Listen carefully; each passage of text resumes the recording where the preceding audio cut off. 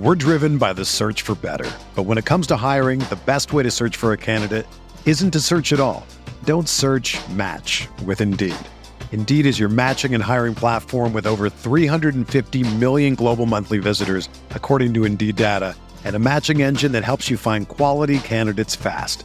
Ditch the busy work. Use Indeed for scheduling, screening, and messaging so you can connect with candidates faster.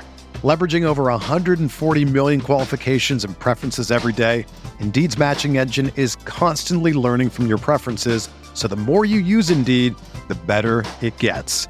Join more than 3.5 million businesses worldwide that use Indeed to hire great talent fast. And listeners of this show will get a $75 sponsored job credit to get your jobs more visibility at Indeed.com/Blue Wire. Just go to Indeed.com/Blue Wire right now and support our show by saying that you heard about Indeed on this podcast. That's Indeed.com/Blue Wire. Terms and conditions apply. Need to hire? You need Indeed.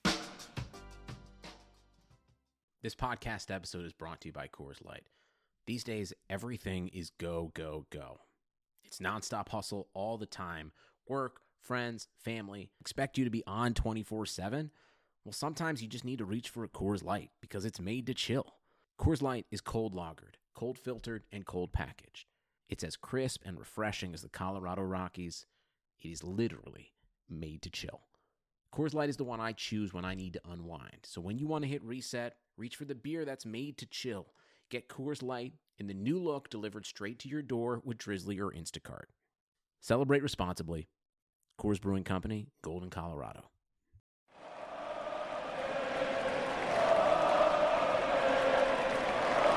What is up, Nets fans? Welcome to a live Brooklyn Buzz. I'm your host, Nick Fay. With me, as always, Jack Manuel. Jack, you alive? How you doing? No, I thought the Vince Carter shot was going in, Nick. I really did.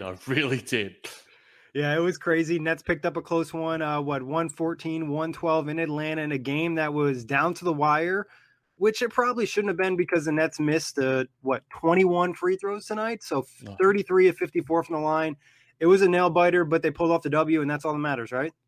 Yeah, that's all that matters, Nick. It didn't look like we were going to close it out. It just felt inevitable that it was just going to be one of those nights for the Nets, but thankfully, it ended our way. You know, we just made one free throw that counted. You know, we gave the Atlanta Hawks some free fried chicken, so it's a good night for everyone, I guess.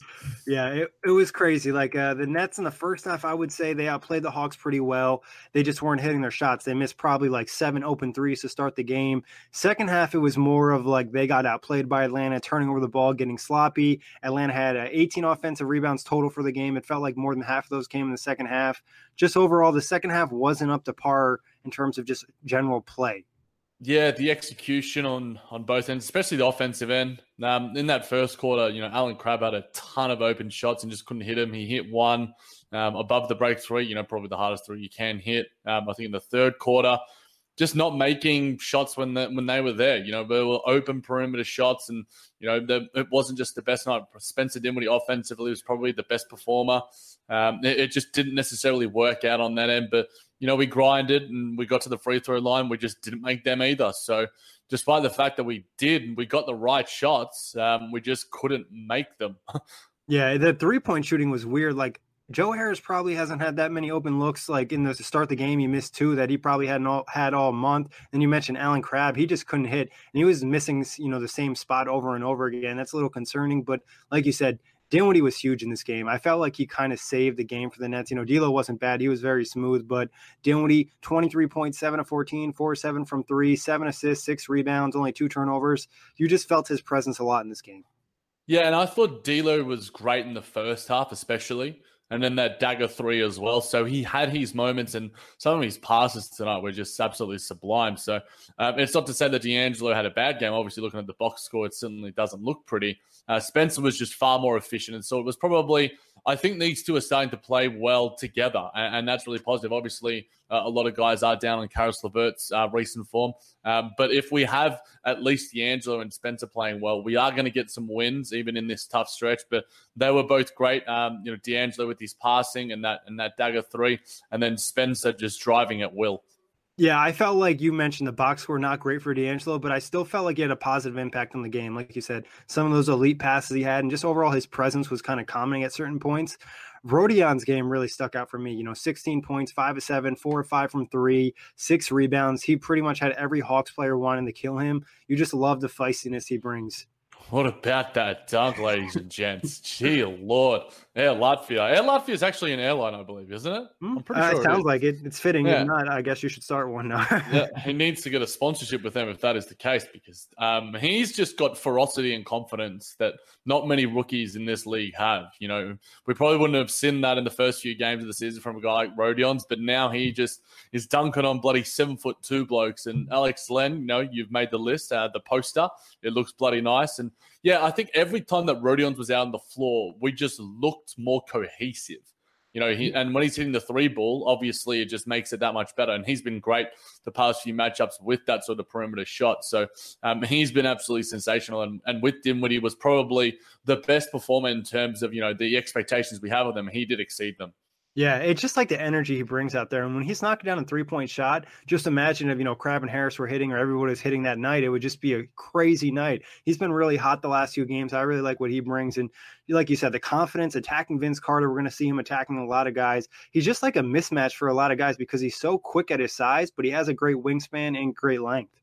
Yeah, he really does. And obviously, you just know what he's good at already. You just can't wait to see in the next coming years how he continues to blossom as a player, because you can already tell he's probably going to be one of those Marcus Smart, Patrick Beverley types that not a lot of other opposing teams are going to like. And I don't necessarily think he intends to do it. I think he's just, through his general energy and demeanor, it just seems to rub off the wrong way on players. When we saw D'Angelo grab John Collins, like, nah, man, no, because of Rodion's foul. It just seems to me that like he accidentally makes those sort of dinky little fouls and stuff. And that's just, rookie errors. But I don't mind that. I'd much rather prefer to have that sort of instigator. I think in preseason shows and in certain questions and mailbags we've been asked, would we want an instigator? Do we need an instigator? I think Rodion sort of fits that mold to an extent, and I think his game is just continuing to grow. And I think 21 minutes, I think we could see 25 plus in certain matchups going forward. Yeah, he's a pure competitor. Like you said, he just brings that extra edge. And, opponents aren't going to like that because he's going to die for the loose balls. He's going to fight for everything. And I just love it. And I think his contract is going to end up being one of the best bargains in the NBA over the next couple of seasons. I think Sean Marks signed him for a 4-year, like $6.6 million deal. And a lot of people were like, oh, you usually don't sign your second rounders that long. Well, Rodion's looks like he's going to turn into a really nice piece for the Nets. And he's obviously super young, hasn't played a ton of basketball. Really looking forward to that. Talking about another young guy in the Nets, Jared Allen, had a really nice game. Other than defending John Collins, he put up 20 points, 16 free throw attempts, 12 rebounds, 7 offensive boards. His mentality tonight was just next level. Love that little shove on Taurean Prince. It was just like that sort of moment where it's like, he ain't going to take no shit right now. And he kept that. He kept that throughout the entire match, which is what you want. He was just absolutely awesome. Just feasting on boards. His free throw shooting I didn't think was horrible. He looked confident at least going there. It was more some of the other guys that you expect to sort of make them. But, a career high in free throws. And he just was super impactful. And I think this gives him confidence because, John Collins was still outstanding as well. But, Jared Allen was equally good for us. So I think both of those guys are great players and great players going forward. I think Brian Fonseca put out how did both of these guys, slip out of the lottery. But I think when it comes to the big men, you sort of take that little bit of a reach. And I think that these two guys are going to be really, really nice players going forward. Yeah, there was a lot of concern about how John Collins would fit in the NBA. Obviously, it's working out pretty well for him. And they were worried that, Jared Allen wouldn't really compete. Obviously, tonight, he got turned down early on. I think the 7 offensive rebounds really stuck out for me, just the ability to kind of tip those extra passes out, take advantage of his length, because it's not every night you're going to go against a 7-footer or a big front line. So it's an area where he can really attack, especially when he's fully engaged like tonight. Yeah, and I think that started, he set the tone for himself early and really made an impact, from that first quarter going forward. And I think that this is a sort of precursor and a sort of standard for him going forward. This is what you can sort of do on the offensive glass and sort of impacting the boards there. I think that's something that he really needs to focus on. But Nick, do we want to address one of the questions from our dude, SSB? Yeah, let's do it. We got another one from SSV. He's hitting us with a lot of good questions. We love it. We love it. What do you guys think is up with LeVert? Are we still at the point where he is working his way back? Yeah, I think so. I think every other game, it seems like he goes from a good game to a bad game. Tonight, right from the get-go, he did not look comfortable. He looked out of sync from the start. Obviously, he's still, was solid defensively, but offensively, I think he's still trying to find his role. It's obviously a big change from the beginning of the season where he was used to having a ton of touches, and now it's like here and there. So I think he's just out of sync with his role and just being back on the floor. He did the bucket that he did make tonight was, dear Lord, it was nice. It was sort of what we saw from him pre-injury, where he was just dancing on dudes and some of that pretty footwork. It was just, had him in the blender. I think it was Collins at that stage. But it surprises me to see him, and he was leading the team in plus minus at plus 12 in 21 minutes. But it didn't seem like, well, I was sort of expecting, following the matchup to sort of go to the plus minus and see him sort of in the minuses and sort of leading that way. But that's sort of where you sort of go, and it looks a little bit misleading because I don't think he was super impactful. He made some okay defensive plays, rebounded okay, had a steal here or there. But I think in terms of, he's certainly working his way back. There are some worrying issues, but at the same time, you make it the direct comparison to a guy like Gordon Hayward, who's only hitting stride now, and had an equally serious, if not more serious, leg injury. So I think Caris LeVert is younger as well, so he has that going on his side at the same time. But if he's just going to play that sort of bench role, bench guard alongside Dinwiddie for the rest of the season, I still think he's going to be valuable. And then next season, we'll probably see him at his best. And even if he shows some moments and flashes, he's still better than Jared Dudley, Rondé Hollis-Jefferson, these sort of guys who are, in deep and out of the rotation.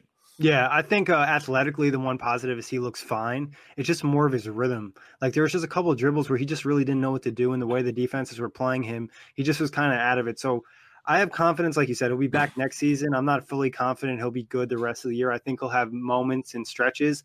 Just maybe he can get going right before the playoffs and just find a consistent role. We don't need anything crazy for him. We just need the occasional, stretch where he kind of takes over where the offense is stagnant and then just bring that great defense. Deflections is something that he definitely brings that not a lot of Nets do. Yeah, and I think he can still be out there in terms of, closing sort of defensive lineups at times. He adds a lot of value on that end of the floor, and he'll find his way. He's had his ups and downs. We've spoken about them on previous iterations of the Buzz last season. But Nick, Unruly Star thinks that the Nets need to make practicing their free throws an emphasis in some of their off days. What are your thoughts on that? Obviously, it has been an issue a couple times this year. So, it is something concerning. Maybe they do need to put a little bit of more stress on that. But some of it's just guys having an off night and just, the whole team. I think it's you see a couple guys miss free throws and all of a sudden everybody's missing free throws. Very rare do we see Joe Harris miss 2 free throws, Allen Crabbe miss 2 free throws all in the same night. The only guy that's, not super surprising, Ed Davis isn't a great free throw shooter. You're going to expect one of these from him. So, just everybody missed 2 or 3 and they usually don't. Even D'Angelo Russell is usually really good. Same thing with Dinwiddie. Yeah, it sort of spreads like wildfire. It's contagious, and I think that's the same with perimeter shooting. It happens tonight too. It is. It can be a positive effect or it can be a negative effect. And tonight it just happened to be the negative effect. And luckily we're still able to scrape through with the win. But if we do, if this trend is to continue against teams like Detroit, OKC, and any team that we're versing in the rest of the season, we are not going to win games. It's as simple as that. So I'm not really that big of an advocate. I've sort of read, into sort of free throws and in the sense that practicing them more actually gets you more in your head in that sort of sense. These guys are professionals. They know how to shoot free throws. Yes, Ed Davis is probably the one that probably does need to practice them a little bit. But at the same time, the Joe Harris, like you sort of mentioned, all those names, then they're 70% plus the free throw shooters, 75%, some 80%. I back them in. It's just one of those nights. And I think that every team has them. We're not the Lakers in any stretch of the imagination. But if it does continue, then something, I guess, needs to change in that sort of sense. But I'm hoping this is just a blip on the radar. Yeah, it was just lucky that it happened against a team like Atlanta, where they're not an amazing team. If this happened in the road trip against one of the good teams, it definitely would have been a loss. That includes, missing wide open. I feel like it was just contagious from missing the wide open threes to the wide open free throws. It was just shots the Nets usually knock down. Maybe they don't knock them all down, but they definitely would shoot a higher percentage than they did tonight. Oh, yeah, absolutely. And another question from our boy, Will Jackson. Do you think we see Trevion Graham at all for the remainder of the season? Hasn't been spoken about a lot. I think we'll definitely probably see him maybe for a couple minutes at certain points.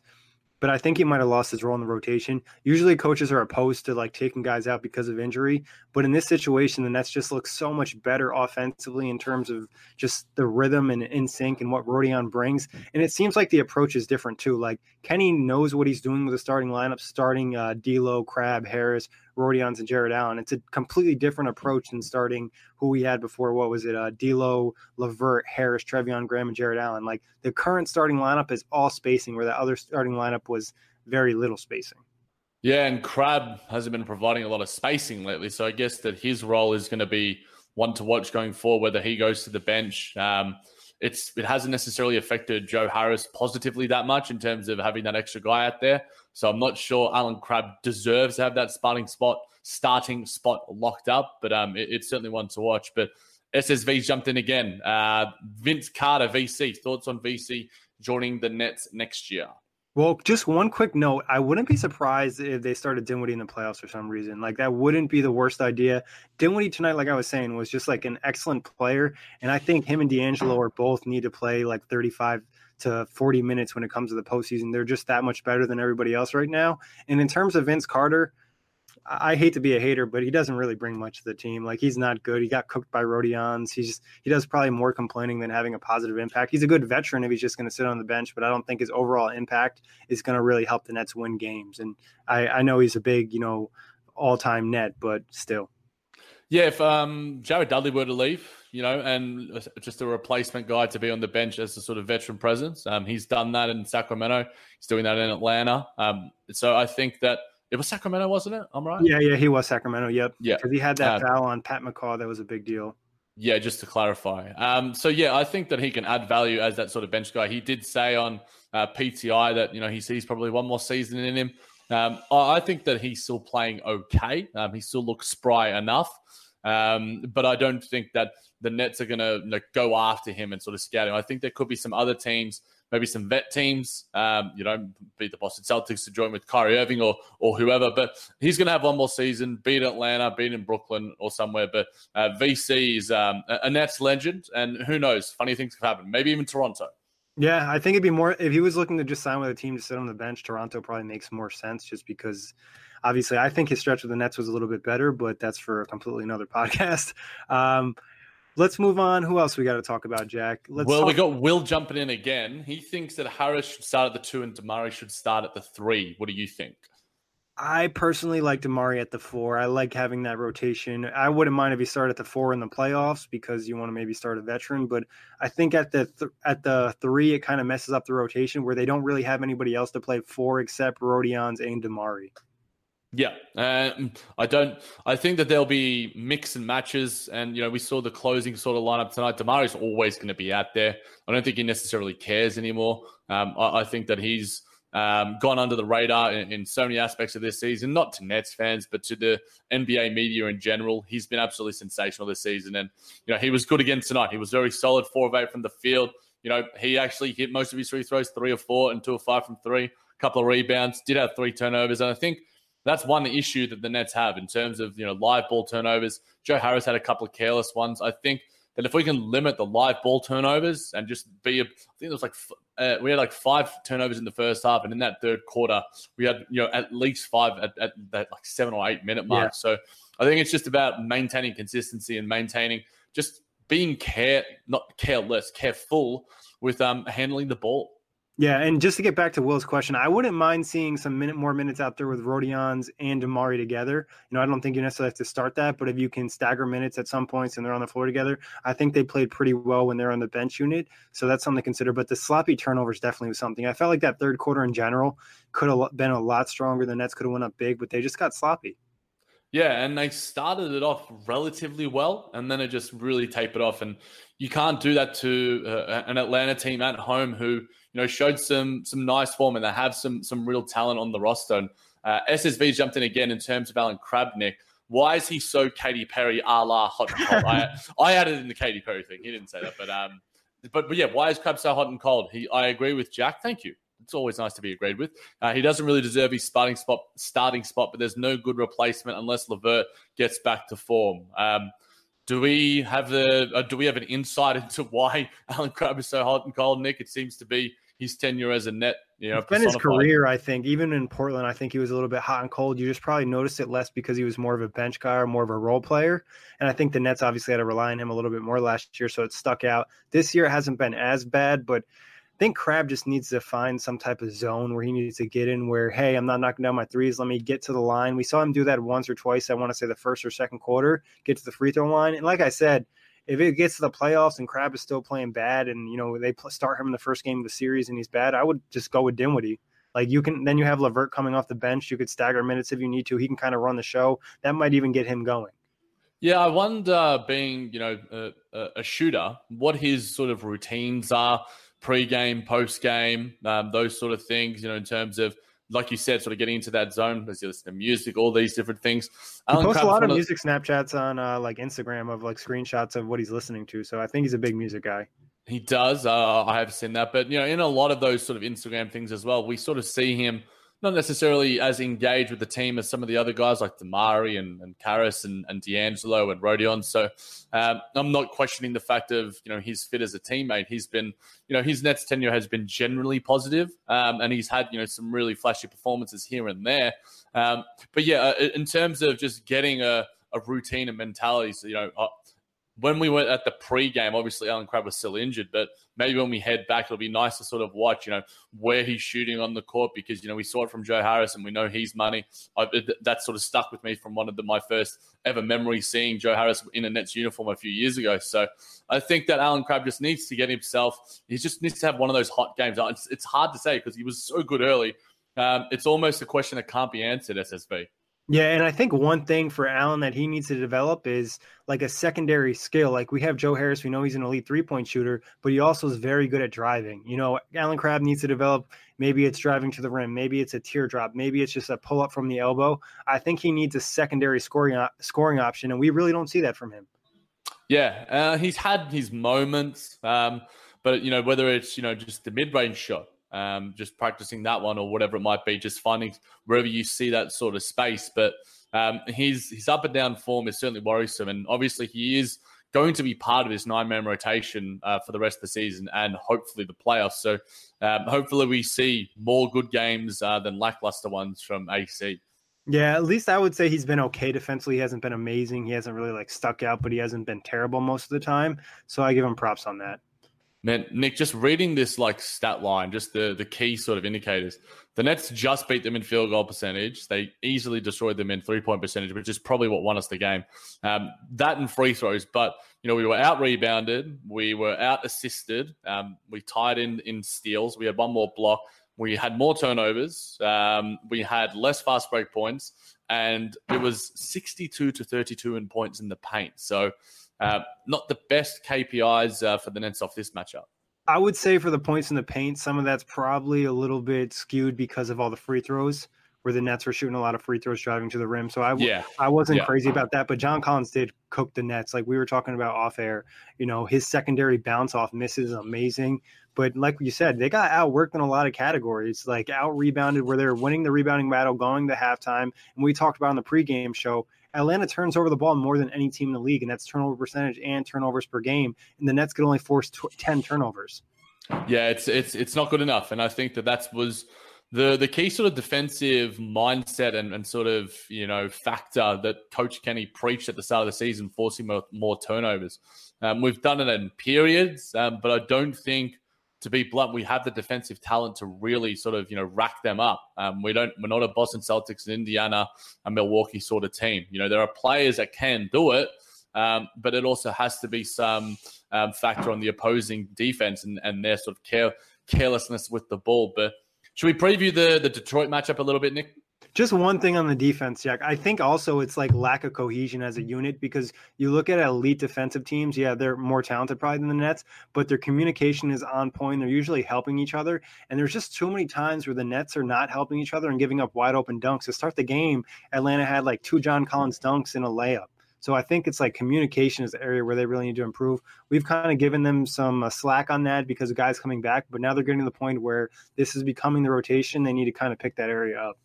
Yeah, I think it's more so like individually, everyone's worrying about their guy at the start of the game. And it's just like, all right, I'll worry about Trey. You worry about, Alex Len. You worry about Torian Prince. Rather than just going, all right, let's just make the rotations. Let's just play basketball and read what happens.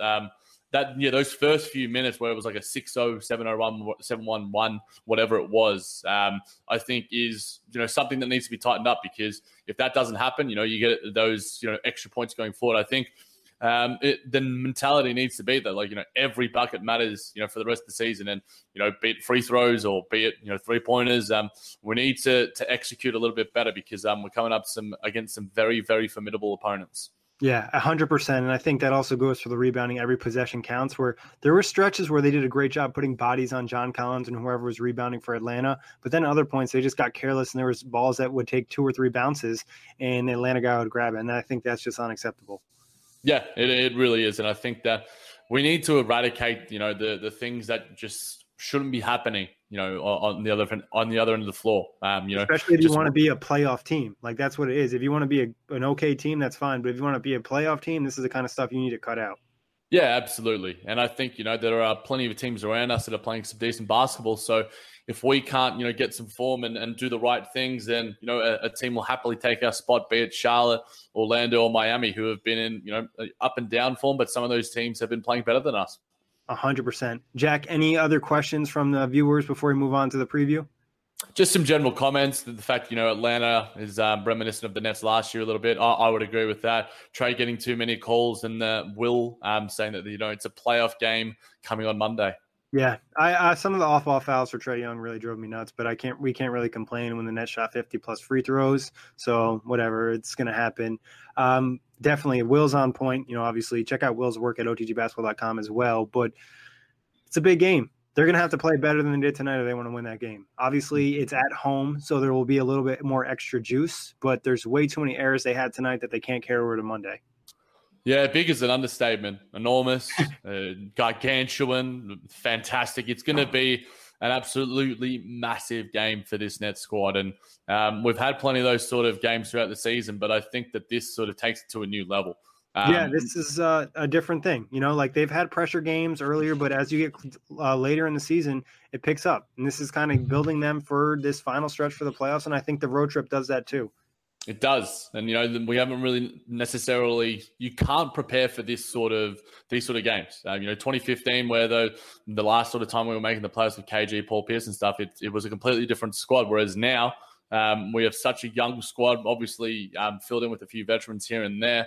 How you play in these matchups determines whether you deserve to be in the playoffs or not. And, it starts with Detroit.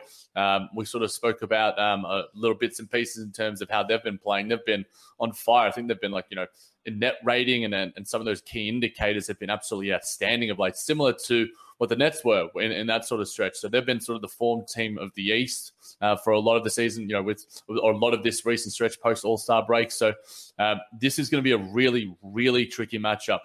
The fact that it's at home gives us, a little bit of an edge. The Nets have played very well there this season, but I wouldn't count that as, a really sort of swinging and turning point.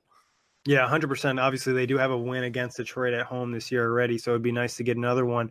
And I think the interesting about Detroit is a lot of people were ready to write them off at the deadline when they traded Reggie Bullock, and then all of a sudden they picked up Wayne Ellington and things really started to click and they took another level. So that was really interesting. Like we kind of talked about, Andre Drummond and Blake Griffin have just been pretty dominant for them. And Andre Drummond especially, Blake's been good all year, but Drummond's picked up his game substantially over this last month. Yeah, and shout outs to a couple of lesser likes as well. Luke Kennard, he's been shooting really nicely. I haven't seen a lot of Detroit matchups, but just listening and reading the media surrounding them. The Wayne Ellington, like you mentioned, Nick, it just allows him to space the floor so well, because Reggie Jackson isn't an amazing 3-point shooter either. He's playing a lot better, though. That's a big plus for them, too. he is playing well, and I think that he's probably going to want to make his voice heard and his play heard against the Nets, because he's a guy who's on a decent contract and he's coming up against some young feisty blokes and Spencer Dinwiddie and D'Angelo Russell, and he's probably going to want to shut them up in that sort of a sense. So it's going to be a very, very interesting matchup, and easily the most important one of the season, and probably the most important game we've played in 2.5 years. Yeah, probably the most important game. You're right, Jack. Obviously, and we could play one more important later in the season. And we kind of hinted at it in terms of defense. And I think team defense is going to be huge in this matchup, because Blake might need to be double teamed at times. Andre Drummond, if he gets a mismatch down low against one of the guards, or they end up switching on him or something, really going to be important to communicate against his team. Oh, it's essential. Absolutely and utterly essential. Will Jackson has chimed in. Brian Fonseca on Twitter. Kenny has said, and I quote, "I don't know what neighborhood Rody grew up in Latvia, but that must be one tough neighborhood." Dude, he's a tough dude. And like we talked about it, he's not the biggest dude, but he's feisty. Like, he's not scared of anything. And like, he moved Alex Len on that poster. Like, he hit him with his body, and Len like moved over. He probably could have got an and one on that play. I can't wait till next season, because Rodion's actually going to get foul calls. And the fact is, like, the moment we sort of, this kid arrived, and he is a kid still. We could say that because he's like substantially younger than us. Like Exactly. But the moment that this, young man arrived, he's just like, I want to body Kristaps Porzingis. And it's just like that mentality sort of just set the stage for what Rodion Kurucs is all about. He's all about making an impact, and he's been absolutely bloody awesome all season, and we're going to need all of his talents and then some coming up against Detroit on Monday. Yeah, and one thing I think is positive too is like Rodion's didn't play a ton for that little stretch, but I think it allowed him to like re-energize, because he did hit a slight like rookie slump or rookie wall, whatever you want to call it, and now he's more energized. And like we've talked about, Nets have 14 games remaining, I think like 33 days or something like that, so he should be able to be well rested for the playoffs. And like you said, they'll really need him, because he can take their game to another level, and he's a young guy, and like he's still going to get better over these next couple weeks. It's a really good point in terms of the sort of the lack of minutes and the sort of minutes change from the coaching staff. And I think, a little bit of credit should go there because of the fact that, he wasn't playing well. So Coach Kenny sort of took him out of the rotation, lessened his minutes, and then he earned them back again and has steadily seen an increase there. So I think that Coach Kenny deserves a lot of credit there. A really good point from you, Nick. But in terms of his impact, I think him and DeMarre Carroll, we can speak about D'Angelo Russell and Spencer Dinwiddie, but in terms of impact on the floor, I'd be curious to see in terms of, plus minus, defensive, offensive rating. We know earlier in the season, Rodion's was so important with that, but I think those two guys, be it the fact that they are our best wings, we're going to need them to be at their absolute best and fit and firing. Healthy is going to be super important as well. So hopefully that they have that mentality, because it's this stretch is going to determine everything. Yeah, the one thing I love about him and DeMarre is they just are always kind of going after the loose balls. One play really stuck out. I think it was the second quarter. He kind of ripped the ball from Alex Len, ended up throwing it down court to D'Lo for one of his, I think, his third dunk of the season. Yeah, it was awesome. Absolutely awesome. And touching on Detroit again, SSV. Nick, you probably watched a little bit more Detroit basketball than I have. I know little bits and pieces. How has Reggie Jackson improved his game of late? I think the most important thing for Reggie Jackson, he just looked a lot healthier of late. He's obviously knee tendonitis has been a real problem for him. I want to say his three-point ball is starting to go down a little bit more. I haven't watched a ton of Detroit. I'll catch it here and there. And usually I'm focusing on like Blake and Andre. But I think his efficiency has really turned up, and I think he's understanding his role a little bit better. But the main factor for him is just health, because he hasn't been healthy in what seems almost since his first season in Detroit. Yeah, I think health means everything when it comes to any player, especially a guy like Reggie Jackson. And I'll echo the sentiments of the fact that understanding his role. I think a lot of guys, when they get paid and they sort of get that sort of, inflated sort of sense of self, and the fact that, all right, well, I'm paid this much, I deserve this. But he is fit into being the number 3 sort of option on that team. Andre Drummond, Blake Griffin, he's sort of knowing that those guys are sort of leading the charge, and he's sort of the complementary piece around them. And, he's not the number 3 guy on a championship team, but he is on a sort of fringe playoff contender like the Detroit Pistons. So I think that he's been good, and he's going to be a guy that's, teams have to watch, have to scout for. Yeah, and I think it's a big difference, like to talk about Andre Drummond a little bit more. when he plays really hard and plays to his talent level, he goes from being, you know, a top 20 center to a top 10, borderline top 5 guy because he's so dominant on the boards. Like, he's a guy that can go out and get you 20 points and 20 rebounds, and it doesn't even make it look difficult. So I think when he plays really well and plays up to his standard, obviously we know Blake has been excellent, and he's probably having the best season of his career. He was just on my all underrated team for the NBA outlet. So I'm kind of concerned about those two. I'm really interested to see how the Nets defend them, because I don't think they have guys that can defend them one-on-one. No, it's going to be team defense. We talked about it. Unruly Star mentions Ish Smith as well. He seems to always cook us. Always these like underrated He's a Nets guards. killer, dude. He's a straight-up Nets killer, and I don't understand why. Like, I watch Ish Smith in other games, and he can't hit a shot, and then against the Nets, he'll hit like his highest three-point percentage of his career. Yeah, I've got like memories of like Raul Neto as well. Again, Neto, oh god, that one hurts his soul. Again, we're coming up against Utah soon, so hopefully these guys don't cook us, you know, out of a win. But plenty of things to watch for in that Detroit matchup, Nick. Yeah, one thing I'm looking for is I want to see Spencer Dinwiddie. He always obviously is looking for revenge against them, one of the teams to let him go, to get those opposing bigs in foul trouble. That's the best bet for the Nets. You know, their guards can attack a lot of their guards on the perimeter defense-wise. They're not amazing. It's kind of attacking Andre Drummond, attacking Blake Griffin. I think Jared Allen also showed something different tonight, the ability to draw free throws. Some of that was Atlanta being bad, but a lot of it was Jared Allen's activity. Definitely all things to watch for. Yeah. But any other final thoughts, Jack, before we get out of here? Nah, just that every game is a must-win and every game matters so much. Every game is a playoff matchup, essentially. If we do make it, Nick, and this preparation going forward, I think it holds us in good stead. But obviously that's forecasting forward. Let's just get the Detroit win, hopefully, first.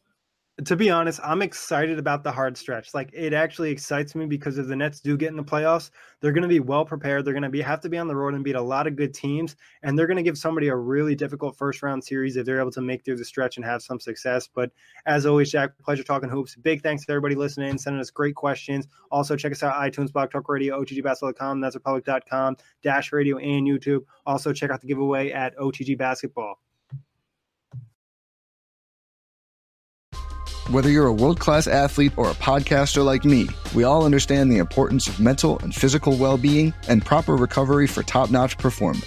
That's why I'm excited that Unified Healing is sponsoring this podcast. Unified Healing is a new and super innovative global network of wellness centers powered by Energy Enhancement System, or EE System. If you haven't heard of the EE System, you'll want to listen up. This technology promotes wellness, deep relaxation, purification, and rejuvenation. At hundreds of locations across the globe, access to a center is easy and affordable. Interested in experiencing the EE System technology for yourself? Go to unifiedhealing.com/bluewire to learn more and find a center near you. That's unifydhealing.com/bluewire. No material or testimonials on the Unified Healing website are intended to be viewed as medical advice or a substitute for professional medical advice, diagnosis, or treatment. Always seek the advice of your physician or other qualified healthcare provider with any questions you may have regarding a medical condition or treatment and before undertaking a new healthcare regimen, including EE System.